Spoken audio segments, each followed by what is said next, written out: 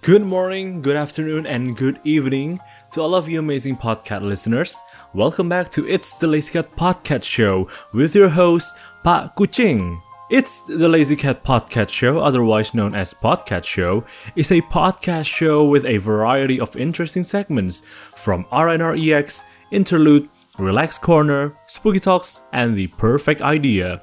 You can listen to all of these segments via Spotify, Apple Podcasts, Google Podcasts, and various other streaming apps. Always free and on your demand wherever and whenever you are.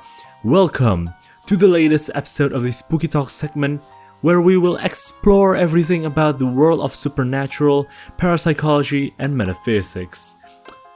Enak nggak tuh opening barunya? Iya, Ini sama sekali kita lepas dari skrip ya. Pak Kucing cuma kebetulan ingat kalau harus rekaman dan recording, karena I will probably get that out of the way. Like minggu lalu harusnya nge-release RNREX episode 10. Aslinya udah hampir garap skripnya, cuma ada beberapa hal-hal di real life yang bikin malah keteteran ya. Salah satunya karena pengen upgrade keyboard, terus ada masalah-masalah lainnya juga yang harus didahulukan. Ini sekarang juga mau ngerekam buat Spooky Talks episode 10. Episode ke berapa nih? Spooky Talks sampai lupa episode ke berapa kita. 18 juga dibilang bukan banyak masalah, tapi emang prokras aja sih Pak Kucing. Awalnya nggak kepikiran pengen buat episode ini juga, tapi kinda want to get something out of my system. And what's that? It's zombies. The Living Dead. A topic that I have discussed prominently in this segment. Segway-nya enak gak tuh? Multiple times already. Like, you can head onto my podcast channel and search for Spooky Talks episode 8 and 9. It's like a 2-part episode discussing of the same topic, which is zombies and Resident Evil. But I'm doing that again. I guess this could be considered as a, part 3 of them. Apa ya, nggak nyangka juga kalau misalnya kita bakal bahas ginian lagi. Tapi kenyataannya, well, here we are. Nggak nyangka juga kalau jumlah episode Spooky Talks juga tahu-tahu udah tembus 2 digit nih ya. Masih bertahan selama bertahun-tahun. Time sure do flies fast when you're having fun, especially when you're doing podcasts. Speaking of stuff that flies fast, I really want to discuss another thing that correlates with today's topic. Jadi, selain mengenai zombie, tapi ada satu hal lagi ya, konsep yang secara garis besar, yaitu, and what's that you ask? Remakes. Yes. Kesannya agak rancu dan aneh ya, tahu-tahu kayak Nawa itu bahas perzombian lagi untuk ke part 3-nya, tapi agak nyinggung mengenai perihal tentang remakes. Walaupun sebelumnya Pak Kucing udah ya sedikit nyinggung mengenai remakes di Spooky Talks 8 dan 9, pas rilisnya Resident Evil remake kedua dan ketiga ya. Tapi gini nih, untuk yang sekarang nih walau dihubungin juga masuk akal ya, karena aslinya di dunia entertainment hampir segala hal yang memiliki bumbu horor dan zombie sudah seringkali ngerasain yang namanya dikasih remake. Dan yang paling baru ini kan juga Resident Evil keempat ya dapat treatment remake sendiri dari Capcom, which is going to be the main topic that we will discuss today as well. Walaupun gak secara garis besar dan bukan review yang benar-benar detail ataupun penjelasan yang benar-benar mendalam, karena Pak Kucing bukan pingin bahas itu juga sih, to be honest.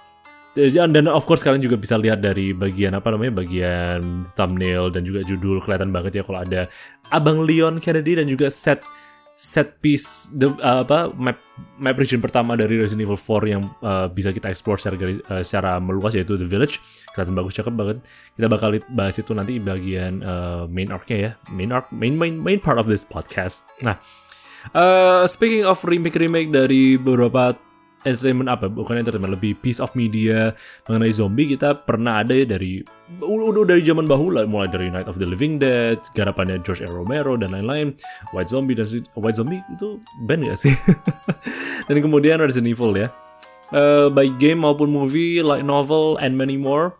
Kayaknya kita udah di fase dimana di tahun ini ya, per tahun ini banyak banget AAA entertainment industry, terutama untuk gaming, itu mulai gencar-gencarnya ngerilisin hal-hal yang bersifat dan berbau remake.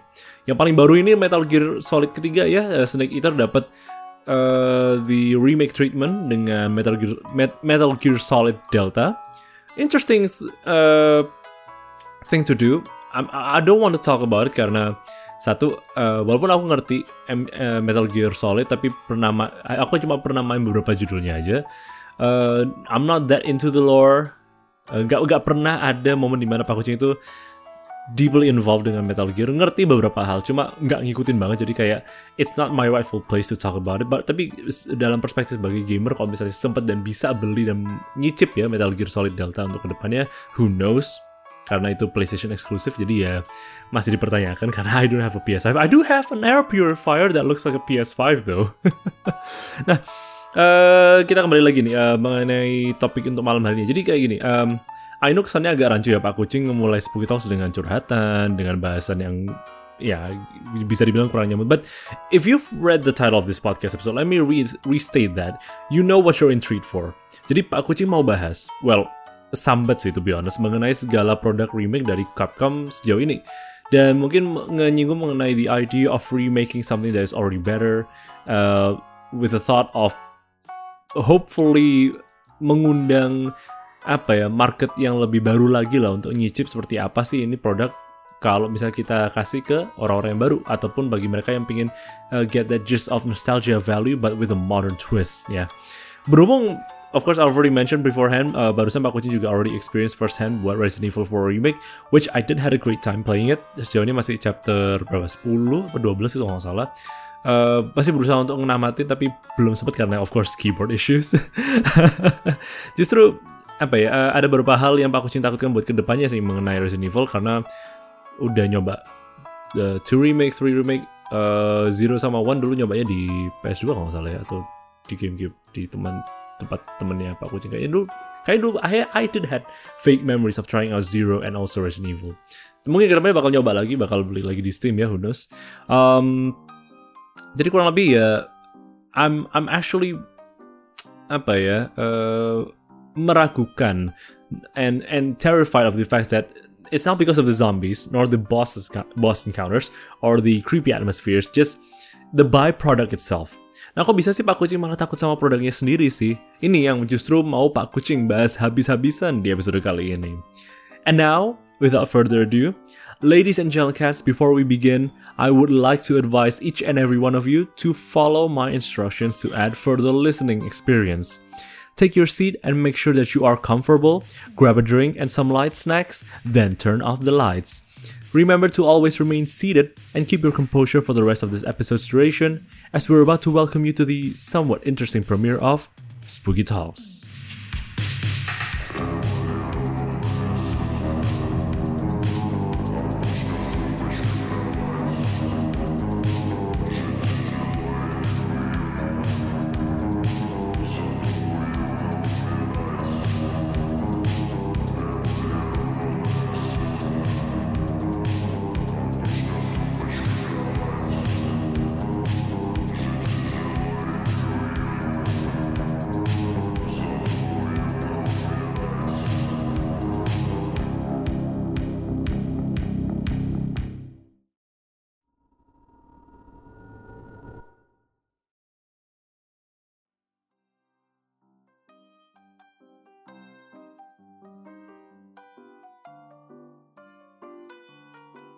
To be frank, ini episode yang bakal banyak lepas dari skrip. I've already mentioned that in the first opening segment. Ini bakal kerasa kayak semacam Nando cut gitu sih, yang benar-benar lepas dan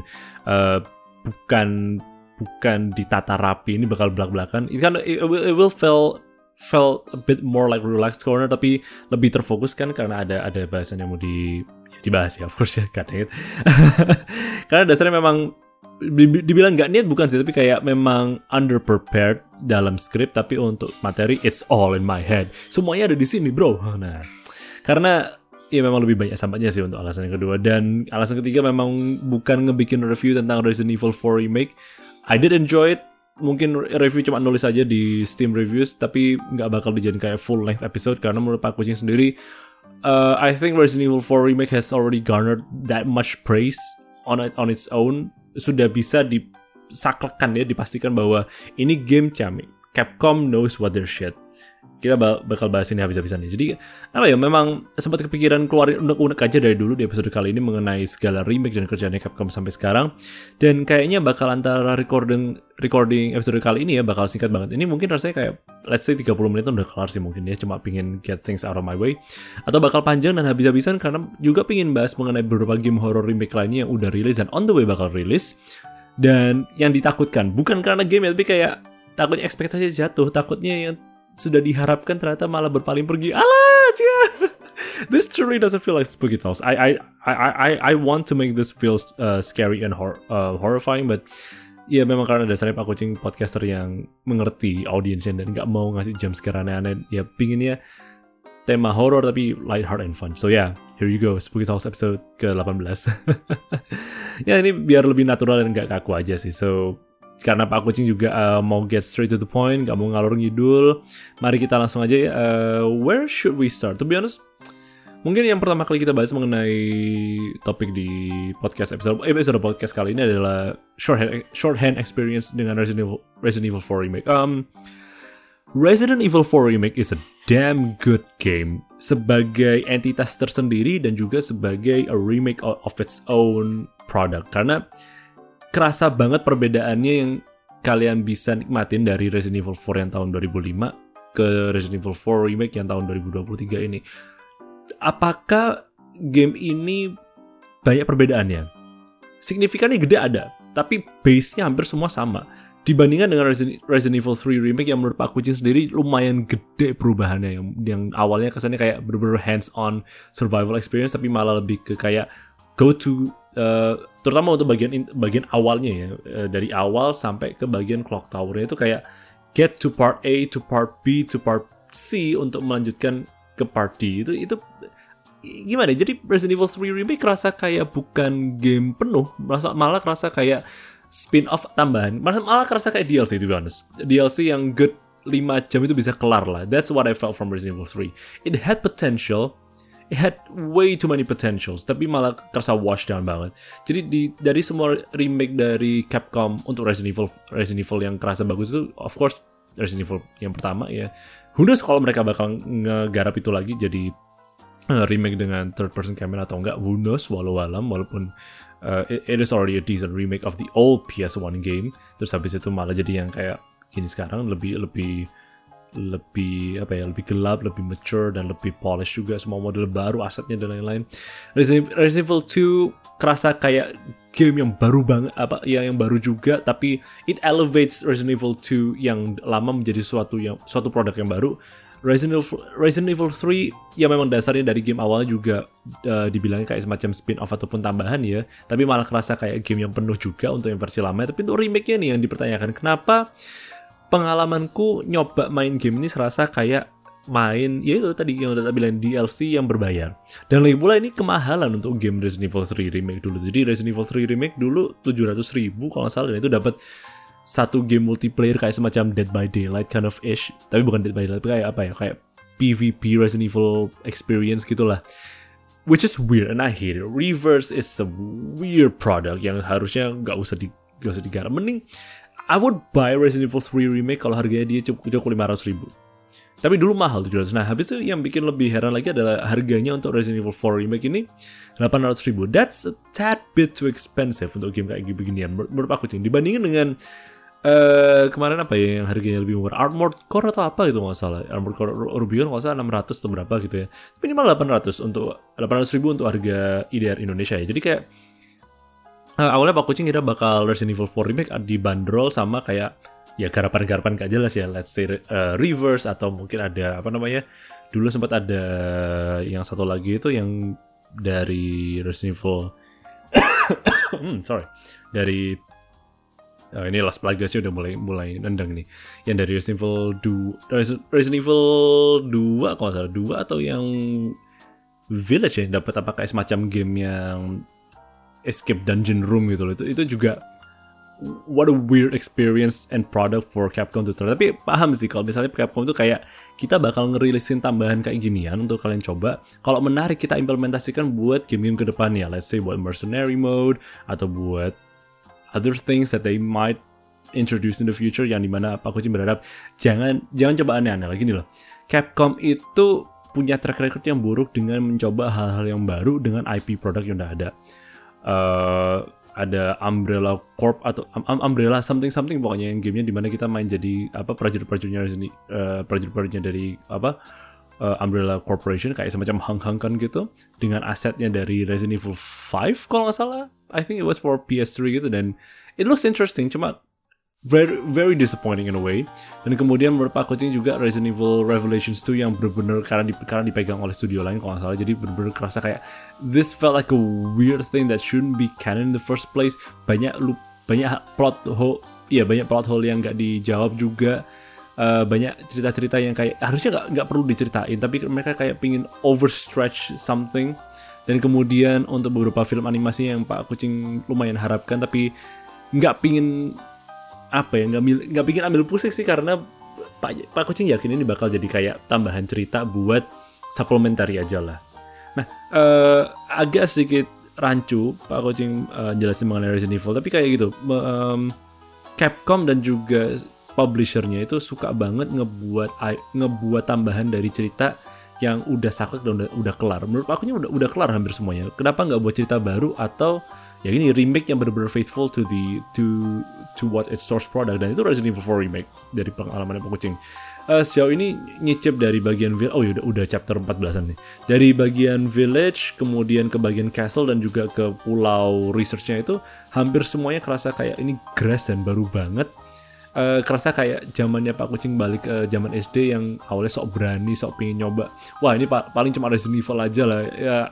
I can do this thing. Tapi ternyata banyak pengalaman-pengalaman baru yang gak diduga, mulai dari trap hole yang baru, layout map yang baru. Kebanyakan mayoritas musuh-musuhnya sama sih, to be honest. Ada satu yang baru tuh kayak semacam Las Plagas laba-laba yang bisa bukan ngerasuk ya, memang nge-infect para kayak prajurit-prajuritnya di castle-nya itu untuk jadi lebih kuat. Terus habis itu kepala dan jadi kayak semacam, I kind of forgot the names of the enemies in the Resident Evil 4 lore, karena namanya cukup aneh-aneh ya. Pokoknya zealots-nya itu bisa dirasukin sama makhluk-makhluk ini akin to Dead Space gitu, dan itu mereka bakal lebih cepat daripada makhluk yang pelaganya yang keluar yang biasa itu.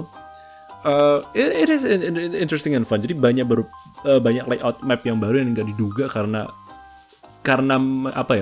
muscle memory dan juga pengalaman. Dipikir halah paling habis ini terus inilah, ternyata enggak. Ada beberapa segmen-segmen yang dihapus juga, kurang lebih ini lebih ke spoiler territory ya, which I really don't mind karena gamenya udah rilis berapa bulan, I guess, karena rilisnya bulan lalu nggak salah. Let's say the biggest changes yang menurut Pak Kucing a very good design choice adalah sekarang kita bisa traverse setiap mapnya itu lebih leluasa.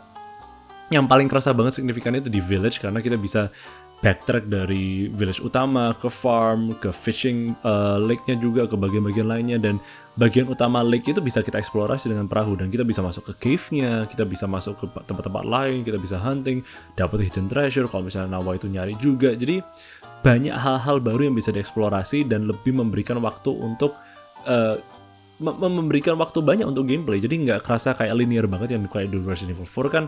Oke, kita bisa backtrack, tapi kebanyakan dari pengalamannya lebih ke linear banget. Jadi habis dari A ke B bisa ke A lagi, tapi ujungnya habis dari A udah selesai. Nggak ada yang bisa dikerjain. Kalau ini masih bisa bolak-balik dan you can literally do anything you want in this game. Mau ngabisin waktu, ngabisin peluru, mau farming item, material, ketemu sama Ganadosnya lainnya, mau ketemu makhluk-makhluk lainnya juga, monggo silahkan gitu loh. Di castle juga banyak hal-hal yang baru, layout mapnya juga yang gak diduga. Ternyata habis dari sini ke sini, habis dari sana ke sini. I forgot the names of the rooms, tapi banyak banget hal-hal yang baru di game ini. Banyak musuh-musuh baru juga. Musuh-musuh yang di revamp ya, yang gak kita sangka juga. Tapi kurang lebih modelnya sama, fiturnya sama. Ada yang anjing, ada yang village, ada yang villager itu, ada yang zealots-nya, musuh-musuh bosnya. Nah, the bosses. Mayoritas bosnya yang kita lawan di Resident Evil 4 sebelumnya itu ada semua, kecuali satu. I don't know why U23 itu nggak di-include di sini, walaupun it's an interesting creature. Tapi segmennya aku yang nggak suka karena it's way too pacing ya. Bukan pacing, lebih kayak stress inducing memang, karena kita ngelawan U23 juga yang awal-awalnya itu kita dijatuhin dari kargo-kargonya satu persatu, which kind of felt unrealistic, but Resident Evil was unrealistic and also over the top. Udah memang dari dulu ya. Agak disayangkan, tapi sedikit diganti dengan segmen yang cukup lama untuk kita bersama Louis main cartwheel juga. Apalagi yang diganti secara overall? Not nggak terlalu banyak quick time event ataupun button mashing yang dimana dulu itu yang kita pas dikejar sama apa namanya, harus dikejaran lari dari boulder yang rasa dan larinya dengan animasi yang aneh dan kita harus tapping dua tombol at the same time. Kayak that was funny. Untungnya nggak terlalu banyak di sini ya. Ada QTE tapi dikit, kayak let's say mau evade, mau apa namanya nge-parry senjata serangan. Cukup itu aja sih, jadi nggak terlalu banyak yang dari cutscene kecuali memang kalau prompted kayak pas kita ngelawan Delago ataupun ngelawan si siapa namanya Verdugo. Oh ya, Verdugonya di sini jauh lebih nyeremin, jauh lebih kayak bikin ini udah bodo amat lah. Jadi momen-momen yang bikin Pak Kucing panik habis-habisan itu justru pas menjelang habis dari main ke laboratorinya itu kembali lagi that fear and anxiety untuk ngerti bahwa oh ya habis ini bakal ngelawan mereka Verdugo, Iron Maiden dan juga para Regenerators itu kayak ya itu momen yang paling Pak Kucing gak siap dan gak suka. Di game ini jauh lebih dibuat lebih serem vibe-nya karena lebih gelap, lebih realistis, grafiknya lebih bagus, sound design-nya masih sama, menurut aku sih sound design jauh lebih bagus di Resident Evil 4 yang lama ya. Untuk di sini masih sama sih kualitasnya, kerasa environnya menusuk, lagu-lagu background music juga lebih menegangkan. Voice actingnya of course lebih bagus, lebih mantap semuanya ya. Walaupun cukup dikecewakannya untuk Ada Wong, entah kenapa kok voice actornya bikin dia kayak lemes banget. Kesannya sultry kayak tante-tante, vibe-nya kayak tante-tante Cindo banget gitu ya. Tapi lemes gitu loh, lemah gemul lah. Jadi kayak I'm really that not interested to be here. Dan dibandingkan dengan Resident Evil 4 yang lama, kalau si Ada-nya tuh dia memang kayak ngetisnya ada, nakalnya ada, misteriusnya ada. Tapi kalau di sini kayak aku ngapain kok di sini aku nggak mau ketemu sama Leon. Oh Leon, nyanyi. Jadi kayak semuanya udah perfect tapi masih ada satu bumbu yang kurang sempurna gitu loh. Nah, boss design untuk Ramon Salazar juga diubah, yang dulunya dimana kita itu ngelawan dia di kayak semacam amphitheater yang raksasa dan kita cuma ya ibaratnya kayak kalau teman-teman pernah main Doom yang lama sama Doom yang baru kurang lebih kayak gitu ya. Kita perorangan ngelawan monster raksasa yang tempelan di dinding dan kita harus nge-attack weak point. Tapi kalau ini enggak, kita bener-bener kejar-kejaran sama Salazar yang cukup raksasa dan berbeda vibe-nya. Terus habis itu lain-lainnya lumayan sama sih kurang lebih ya. Laboratory dan islandnya juga nggak terduga. Encounter pertama sama si siapa namanya commanding officernya Leon yang dulu itu Krauser ya, Jack Krauser itu udah nggak ada QT aneh-aneh, lebih ke banyak on time parrying aja dan knife fight, which is interesting. Dan harus mempersiapkan pisau yang banyak. Oh ya, pisaunya juga bisa di-upgrade, ada durability-nya juga. Kembali lagi fitur yang digunakan di Resident Evil 2 dan 3. Senjata-senjatanya juga kurang lebih hampir mayoritas sama ya, walaupun ada perubahan signifikan. Red 9 nggak seampuh Red 9 yang sebelumnya dan nggak ada hal-hal yang perlu dipenuhi kayak New Game Plus dan lain-lain bisa langsung didapat. Punisher juga, Striker dan beberapa senjata-senjata yang lain. Senjata yang buat Last Plagas Remover nggak ada sih Pak Kucing di sini. Cukup disayangkan, itu senjatanya keren padahal. Tapi sisanya kurang lebih sama, masih ada hampir semuanya. Rocket launcher of course pasti ada, ketiga shotgunnya, TMP dan juga kemudian ada satu rifle lagi nih. Ada satu rifle baru itu kayak semacam assault rifle kayak MRA-15 gitu kayaknya ya. Tapi ya semi auto rifle yang bisa dipasangin scope untuk kita bisa ngebidik dari jauh kayak semacam sniper rifle, which is interesting and fun. Tapi vibe-nya malah kayak apa ya, AR-nya si siapa namanya? Siapa kok Diego sih, yang dari Resident Evil 3 remake gitu lah kurang lebih. Ya, segmennya Ashley juga dirombak besar-besaran. Kita of course ada segmennya Ashley juga di sini yang dimana kita harus somewhat nyelesain beberapa puzzle kita sendiri. Cukup menegangkan, cukup stress inducing, tapi menarik karena ini jauh lebih kesannya kayak kalau teman-teman pernah main Haunting Grounds itu kerasa banget kayak gitu, walaupun gak ada Huey, tapi ada beberapa intisari yang mereka ambil lagi dari game-game sebelumnya yang dari Resident Evil 4 prototype itu, yang dimana kita harus benar-benar ngelawan musuhnya dengan lampu. A tad bit of Alan Wake here, but almost all of it ya cukup santai sih. Kalau misalnya teman-teman ngerasain di New Game Plus, hal ini nggak terlalu nyeramin, tinggal jalan dan ambil waktu yang pas aja untuk bisa nge-evade serangannya para makhluk-makhluk yang Plagas yang ada dalam suit of armor-nya itu ya. Apalagi ya menarik dari Resident Evil 4 Remake? Shooting gallery masih ada, jauh lebih improved. Ada buffnya juga kayak semacam item collectible kayak keychain yang bisa pasang di attaché case-nya itu bisa nambah buff untuk crafting senjata dan di game ini juga crafting nggak hanya dilimitasi ke ke herbs tapi ke amunisi. Kalau dulu di Resident Evil 4 itu nggak ada kayak gitu. Tapi ini masih lanjut ya dari Resident Evil 2 dan 3 yang remake untuk amunisi senjata dari Magnum juga ada. Dari Magnum, sniper rifle rounds, shotgun, pistol, dan juga untuk submachine gun rounds itu semuanya masih ada. Bahkan kita bisa nge-crafting flash grenade dan juga granat di sini. Jadi lumayan bagus. Juga ada satu senjata lagi yang Pak Kucing kurang suka itu bolts.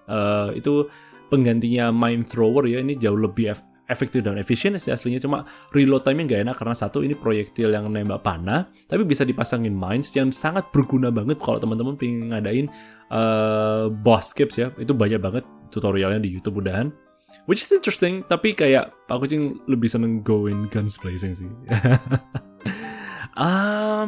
Treasure yang untuk dipasang slot-slotnya juga masih ada sistematiknya seperti itu. Banyak hal-hal dan lore tambahan baru yang kemungkinan besar bakal mengaitkan segalanya dari Resident Evil 2, 3 dan menuju ke 5, 6, 7 Village dan whatever will be happening in the future ya.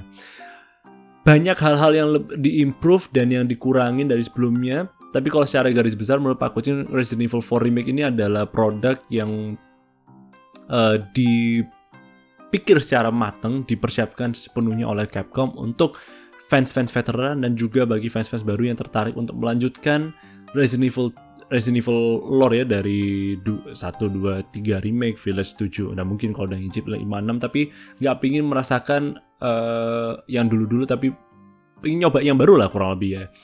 It goes both ways. Jadi semua belah pihak bisa senang. Kecuali bagi para mereka yang hardcore fans yang benar-benar yang wah masih bagusan Resident Evil 4, masih banyak hal-hal yang lebih bagus di sini. Nilai nostalgic valuesku ada di sini. Ya bodo amat.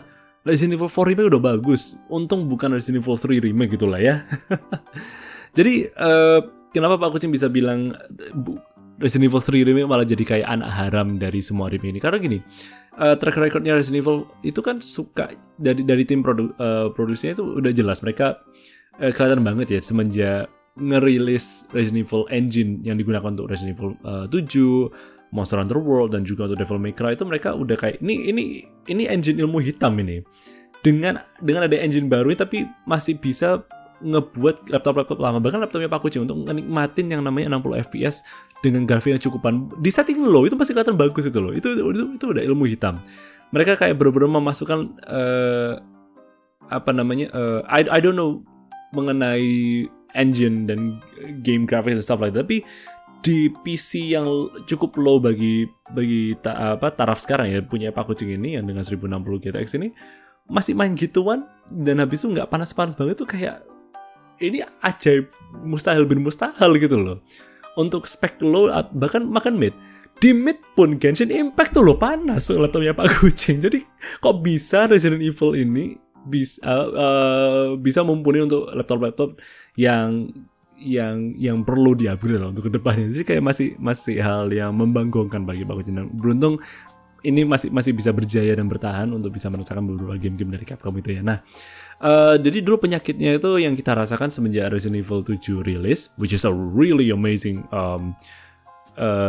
development choice, kembali menjadi first person experience yang dilanjutkan juga di Resident Evil Village. Banyak hal-hal baru, story lore baru, karakter baru, ada Chris kembali, tapi lebih ke kayak menjelaskan kalau there's a new threat coming lah anggapannya gitu ya. Ada threat lama yang belum diungkap ternyata baru dan habis itu bakal dieksplorasi untuk 8 dan semoga untuk Resident Evil 9. Nah, Pak Kucing ngerti banget kalau dari dulu itu Capcom suka banget nge-teasing dan nge-improve, nyoba ini berhasil atau enggak. Kalau enggak kita bakal buat yang baru tapi masih menggunakan hal yang sama. Itu terbuktikan dengan Resident Evil 7 yang dimana ternyata mereka ngetes Resident Evil engine-nya ini kuat nggak ya kalau misalnya kita buat nge-remake. Ternyata beneran nggarap remake dari R2 remake. Nah, semenjak itu sukses, mereka langsung otomatis kepikiran 1 tahun kemudian, oke, karena asetnya masih ada sama dan kurang lebih set piece-nya untuk Resident Evil 2 remake itu kan Resident Evil 2 ke 3 itu langsung bisa gitu loh dimasukin semuanya. Hal kita cuma perlu buat model-model baru aja lah untuk karakter-karakter yang dari Resident Evil 3. Si Jill, Nemesis, Marcos, Diego, siapa sih? Nah, pokoknya karakter-karakter tambahan yang ada di title-nya Resident Evil 3 tinggal dibuat dikit-dikit aja. Sisanya masih sama kurang lebih. Tapi sayangnya gameplaynya kerasa kurang bagus, story-nya felt rush banget.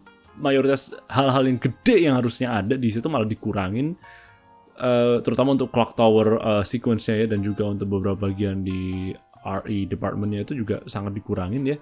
Di laboratori Umbrella juga di reduce down to the point dimana itu kerasa banget main dengan pace biasa aja kerasa kayak speedrun loh. Jadi tahu-tahu udah 5 jam kurang kelar gitu loh menurut aku. Like, hah? Terus habis itu kerasa banget ya semenjak mereka rilis RE Village, kita ngerti banget kalau ini kemungkinan besar bakal jadi prototype ya, dalam tanda kutip dites untuk bikin Resident Evil 4 Remake. Karena di RE Village ada juga beberapa hal-hal yang baru yang dimana diinclude dari Resident Evil 7 sebelumnya ya, karena kurang lebih ada yang sama. Aset-asetnya kita temukan di RE Village dan di RE4 Remake. Set piece gedung-gedungnya, istana, beberapa desain musuh-musuhnya, attaché case-nya, dan juga aset-aset prop yang ada dari Resident Evil Village itu dipakai lagi di 4 Remake. Udah pasti itu jelas. Nah, yang diragukan adalah apakah mereka bakal seniat dan sejumpy itu untuk tahu-tahu bakal ngerilis RE5 Remake or worse RE6 Remake. Semoga aja enggak, karena gini, Resident Evil 4 udah bagus sebagai remake. Pak Kucing nggak berharap mereka untuk tahu-tahu jumping on the train, oh ternyata remake kita ini sukses ya untuk yang ini, kenapa kita nggak langsung gaspol buat 5 dan 6 di remake. Nggak usah menurut Pak Kucing, karena masih bisa dinikmati, masih bisa dibuat main juga, walaupun udah sedikit outdated ya dengan kontrolnya mereka yang cukup aneh, dan juga kurang lebih ceritanya cukup nyeleneh ya untuk Resident Evil 5 dan 6, mulai kerasa kayak ini bakal jadi Fast and Furious-nya dari game horror lah anggapannya kurang lebih.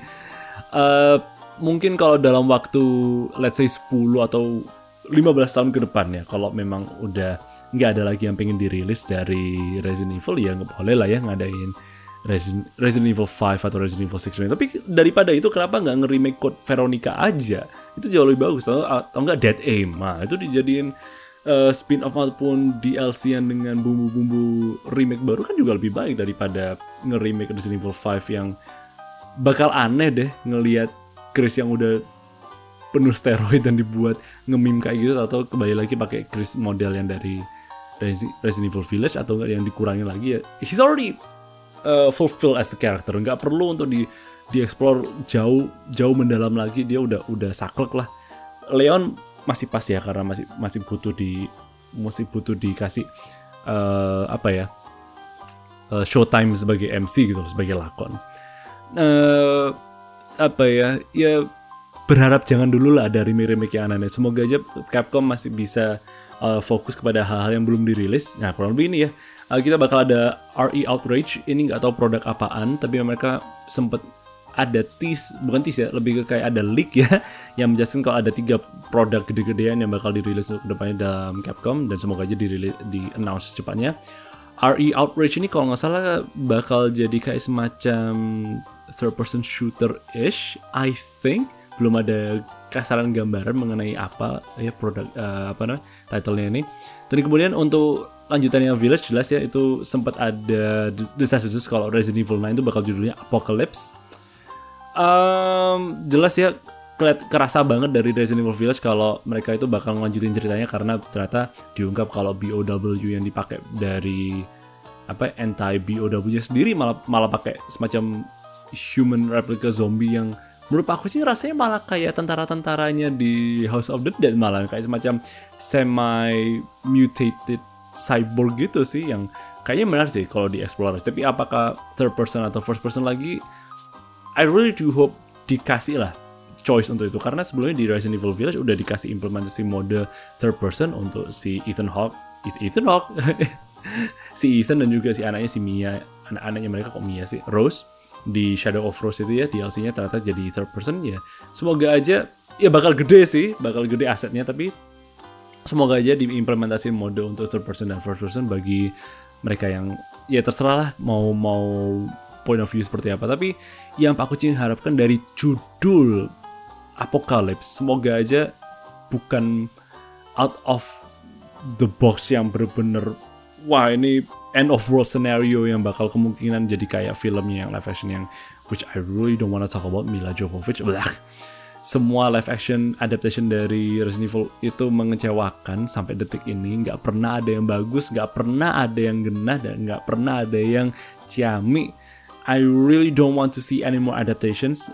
Capcom tolong ya ke depannya nggak usah ngadain remake lagi, nggak usah ngadain ribut-ributan Welcome to Raccoon City, terus habis itu Resident Evil yang judulnya cukup Resident Evil tok yang dari Netflix itu kayak ini apaan coba, itu nggak kerasa kayak Resident Evil-nya banget, Weskernya kayak gitu. Ceritanya nggak masuk akal, nggak nyambung dengan live actionnya movie-nya sendiri, dan nggak nyambung juga dengan Welcome to Raccoon City maupun dengan game-game. Jadi kayak title-nya sendiri, kenapa harus dikasih judul Resident Evil? Kalau misalnya ini IP yang lain gitulah, dikasih judul yang lain gitu mungkin masih menarik. Tapi karena udah dibanderol dengan fakta bahwa ini tanda kutip Resident Evil, jadi kayak sangat mengecewakan bagi Pak Kuci. Jadi gila ini udah. Should they stick to the animated canon ones? Kayak bentar lagi nih bakal ada Resident Evil Death Island ya. Ini bakal jadi cerita komplementari yang kayaknya bakal masuk di antara Resident Evil 6 dan Resident Evil Village. Dan of course ini sesudahnya Vendetta ya. Kalau nggak salah Resident Evil animated movies itu ada 5. Jadi kita ada Damnation atau Degeneration. Jadi kayak Degeneration dulu, Resident Evil Degeneration, Resident Evil Damnation yang Leonnya ke Eropa itu, terus Vendetta yang dia ketemu sama Chris yang ada adegan Chris sama musuhnya itu muter-muter tembak-tembakan, dan itu kayaknya bakal dieksplor lagi beberapa musuh-musuhnya kembali lagi di Death Island. Dan sempat ada lagi 3-4 episode kalau nggak salah itu yang di Netflix itu ya, yang kurang menurut Pak Kucing ya, kurang diantepin. Kerasa agak sedikit off sih kalau dia harus dihubung-hubungkan dengan semua lore-nya Resident Evil. But overall, mendingan kalian stick to the animated canon ones. Kalau mau buat spin-off kayak nyeritain si Hank, nyeritain si Barry, atau nggak ngelanjutin Revelations dengan jadiin animated series, monggo silahkan. Aku benci banget dengan Revelations 2 karena episode kerasa kayak apa sih yang dari Telltale tuh, yang dimana kalau mau lanjut episode selanjutnya itu harus beli dulu per episode, nggak bisa jadi full game.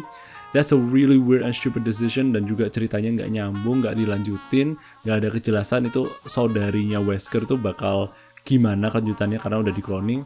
Who knows, kalau tahu-tahu hupla muncul dari Resident Evil 9 Apocalypse, bakal bodoh sih kalau menurut Pak Kucing ya, kalau misalnya maksain semuanya untuk dan kalau mari. Dan kalau memang harus segalanya berakhir di Resident Evil 9 ya monggo silahkan, nggak apa-apa, karena the story of Ethan juga udah kelar di Village. Apakah dia harus dilanjutkan dengan Mia?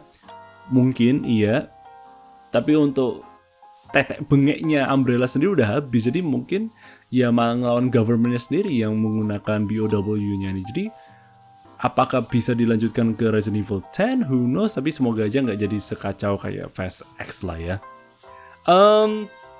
Resident Evil udah dihabisin ya babat ya, tapi ada beberapa game-game remake lainnya yang juga cukup menarik beberapa tahun ini dan untuk tahun kedepannya ya. Salah satunya Silent Hill 2 Remake. Itu Pak Kucing agak sedikit berharap bagus, tapi juga nggak mau terlalu berharap juga, karena gini, kenapa harus mulai langsung yang kedua? Silent Hill 1 aja nggak pernah di remake gitu loh. Kenapa harus ngambil kedua yang dimana ya of course Silent Hill 2 itu populer banget dan jadi pionernya yang membuat titel Silent Hill itu cukup dikenal dan ciamik lah yang anggapannya. Tapi kenapa harus itu yang diambil dari semua Silent Hill yang ada? Kenapa mulai dari 2? Kenapa nggak dari 1? Bayangin gini, Silent Hill pertama di remake dengan bumbu-bumbu ala-ala, let's say Silent Hill was never a great game anyways. Kalau misalnya sudah The Room ya, hampir semuanya semuanya memang washed down. Silent Hill 5 Origins was fine, Downpour meh. Terus apa lagi titel-titel yang menarik dari hampir jarang dan gak ada sih. Yang di Wii U itu menarik, cuma agak nyebelin karena malah jatuhnya kayak soft reboot-ish in a way. Tapi ya cukup dipertanyakan juga kok Silent Hill ini kok maunya aneh gitu loh. Ya semoga aja bagus sih, semoga aja faithfully lives up to the idea of remaking something old into brand new, akin to Resident Evil dan akin to some of these other horror titles. Dead Space kemarin juga sempat dirilis ya. Ini malah remake habis-habisan. Aset semua baru, gameplay baru, kerasa banget hampir sama kayak Resident Evil 2 dan 4 remake yang dimana masih bisa backtrack, fitur-fitur yang baru semua juga, grafiknya baru semua. Face model dan juga voice line dan juga karakter semuanya baru. Kerasa banget kalau mereka bakal nge-remake semua dari Dead Space ini. Kemungkinan besar they will probably release a Dead Space 2 5 tahun lagi mungkin ya, 3 atau 4 tahun lagi, karena mungkin pakai aset yang sama, tinggal diperma aja lah untuk beberapa dari Dead Space itu. Karena gini, Dead Space 1, 2 itu menarik, tapi Dead Space 3 itu agak sedikit disayangkan ya menurut Pak Kucing, karena ada the whole co-op experience yang mulai kerasa kayak ini action shooter banget dan gak ada vibe horornya. Udah, semoga aja they will make a decent remake kalau memang nawa itu untuk Dead Space 2 dan 3, dan banyak cerita-cerita yang masih belum dieksplor ya dari Dead Space sendiri. Dead Space was interesting. The remake was chef kiss. Siren Blood Curse ini lebih ke remake / reboot ya. Dulu Pak Kucing kira Siren Blood Curse ini bakal jadi Siren ketiga, tapi ternyata enggak, karena Siren 1 udah well, it has its own cult following yang dimana menurut Pak Kucing Siren ini masih game yang bener-bener sakit, bukan sakit jiwa tapi kayak nyakitin mental yang bikin gak bisa tidur lah Siren ini menurut Pak Kucing ya. Siren 1, 2 was worse.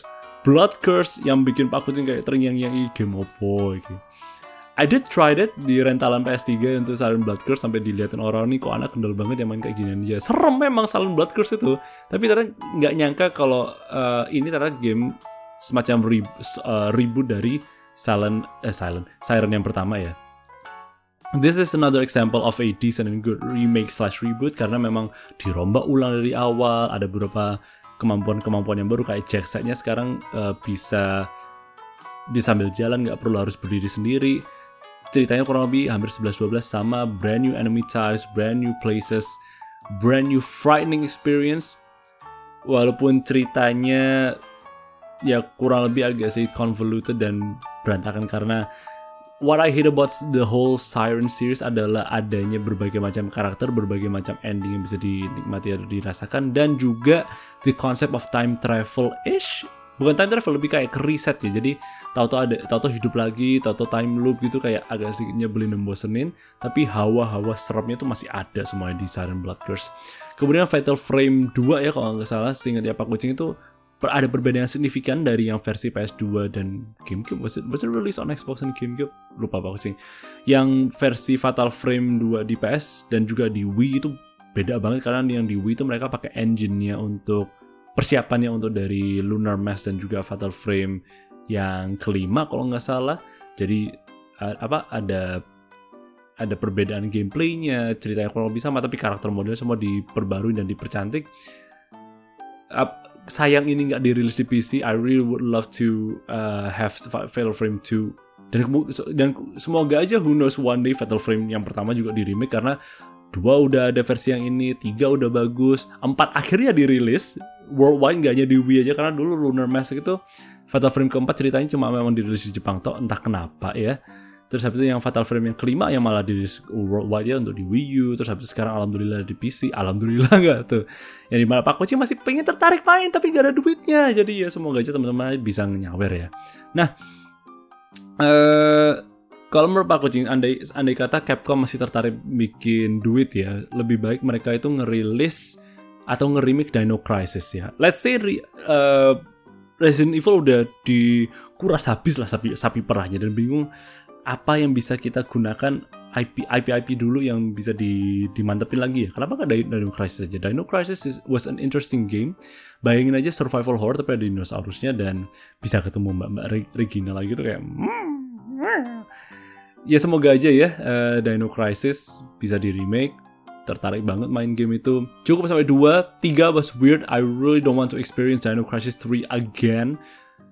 Kalau memang mau ngebuat Dino Crisis 3 ya terserah kalian deh, tapi tolong jangan seinstan dan secepat itu ya. I would like to see Dino Crisis di-update dengan RE Engine. Kayaknya bakal bagus deh. Ya kurang lebih gitu ya teman-teman ya. Wow, Ternyata bener 40 menitan ya. And with that, we've already hit the mark for today's podcast episode. In a nutshell, Capcom has truly made wonders with their RE engine and track record so far, and except for Resident Evil 3 Remake. But I really do hope that their dev team would, especially for the RE franchise, would slow things down and try to assess what they need to further escalate their own products gitu ya. RE sendiri has a promising future with loads of titles, spin-offs, and potential remakes here and there, terutama untuk RE Hank gitu ya.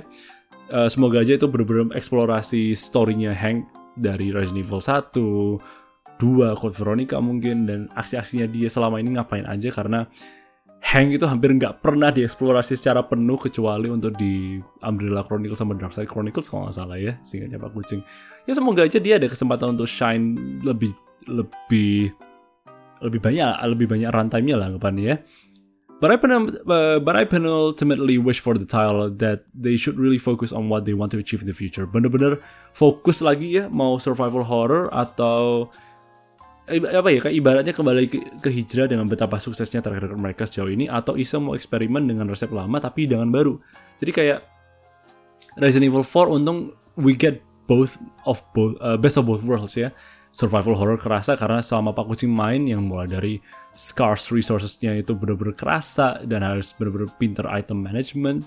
Terus habis itu kalau misalnya kepepet pun juga masih bisa kok ngelawan musuhnya. Pisaunya rusak, gak apa-apa, masih bisa dipakai, masih bisa pakai chicken egg, mau pakai granat dan lain-lain. You can still run, evade, and do weird stupid shit gitu loh di game ini. Dan itu menurut Pak Kucing asik banget. Ada beberapa fitur-fitur yang diimplementasikan dan dengan bayangan bahwa Pak Kucing yakin selama ini Capcom itu ngerti kalau pemain-pemain lama udah pernah nyoba triks kayak gini, tapi ternyata nggak ada di game lama. Tuh kita masukin aja di sini, coba kagetin sih mereka bakal nyadar atau enggak gitu loh. Nah itu ada di sini. Jadi Pak Kucing berharap kalau memang mereka pingin nawa itu melanjutin Resident Evil, give us something new, tapi nggak usah bener-bener yang bombastis besar-besaran kayak Resident Evil 5 ataupun 6 yang dimana itu kerasa gede banget perubahannya dari apa itu Resident Evil awal-awalnya menjadi hal yang cukup baru dengan signifikan.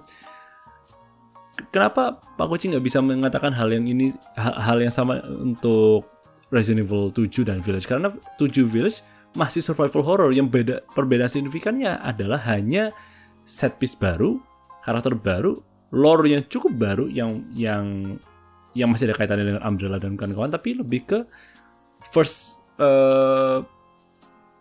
camera point of view-nya aja yang baru kalau lebih. Tapi secara garis besar masih sama. This is still Resident Evil kok. Masih nakutin, masih nyeremin, masih ada survival horror dan masih ada esensi Resident Evil, masih ada sampai belibet gini lah. Masih ada esensinya lah ngepannya gitu teman-teman ya. Jadi oh no, the last plagas, they're taking over. Ya kurang lebih gitu kok ya. And last but not least, please do check out on previous Spooky Talks episodes and other podcast show segments if you're still craving for more podcast episodes by yours truly.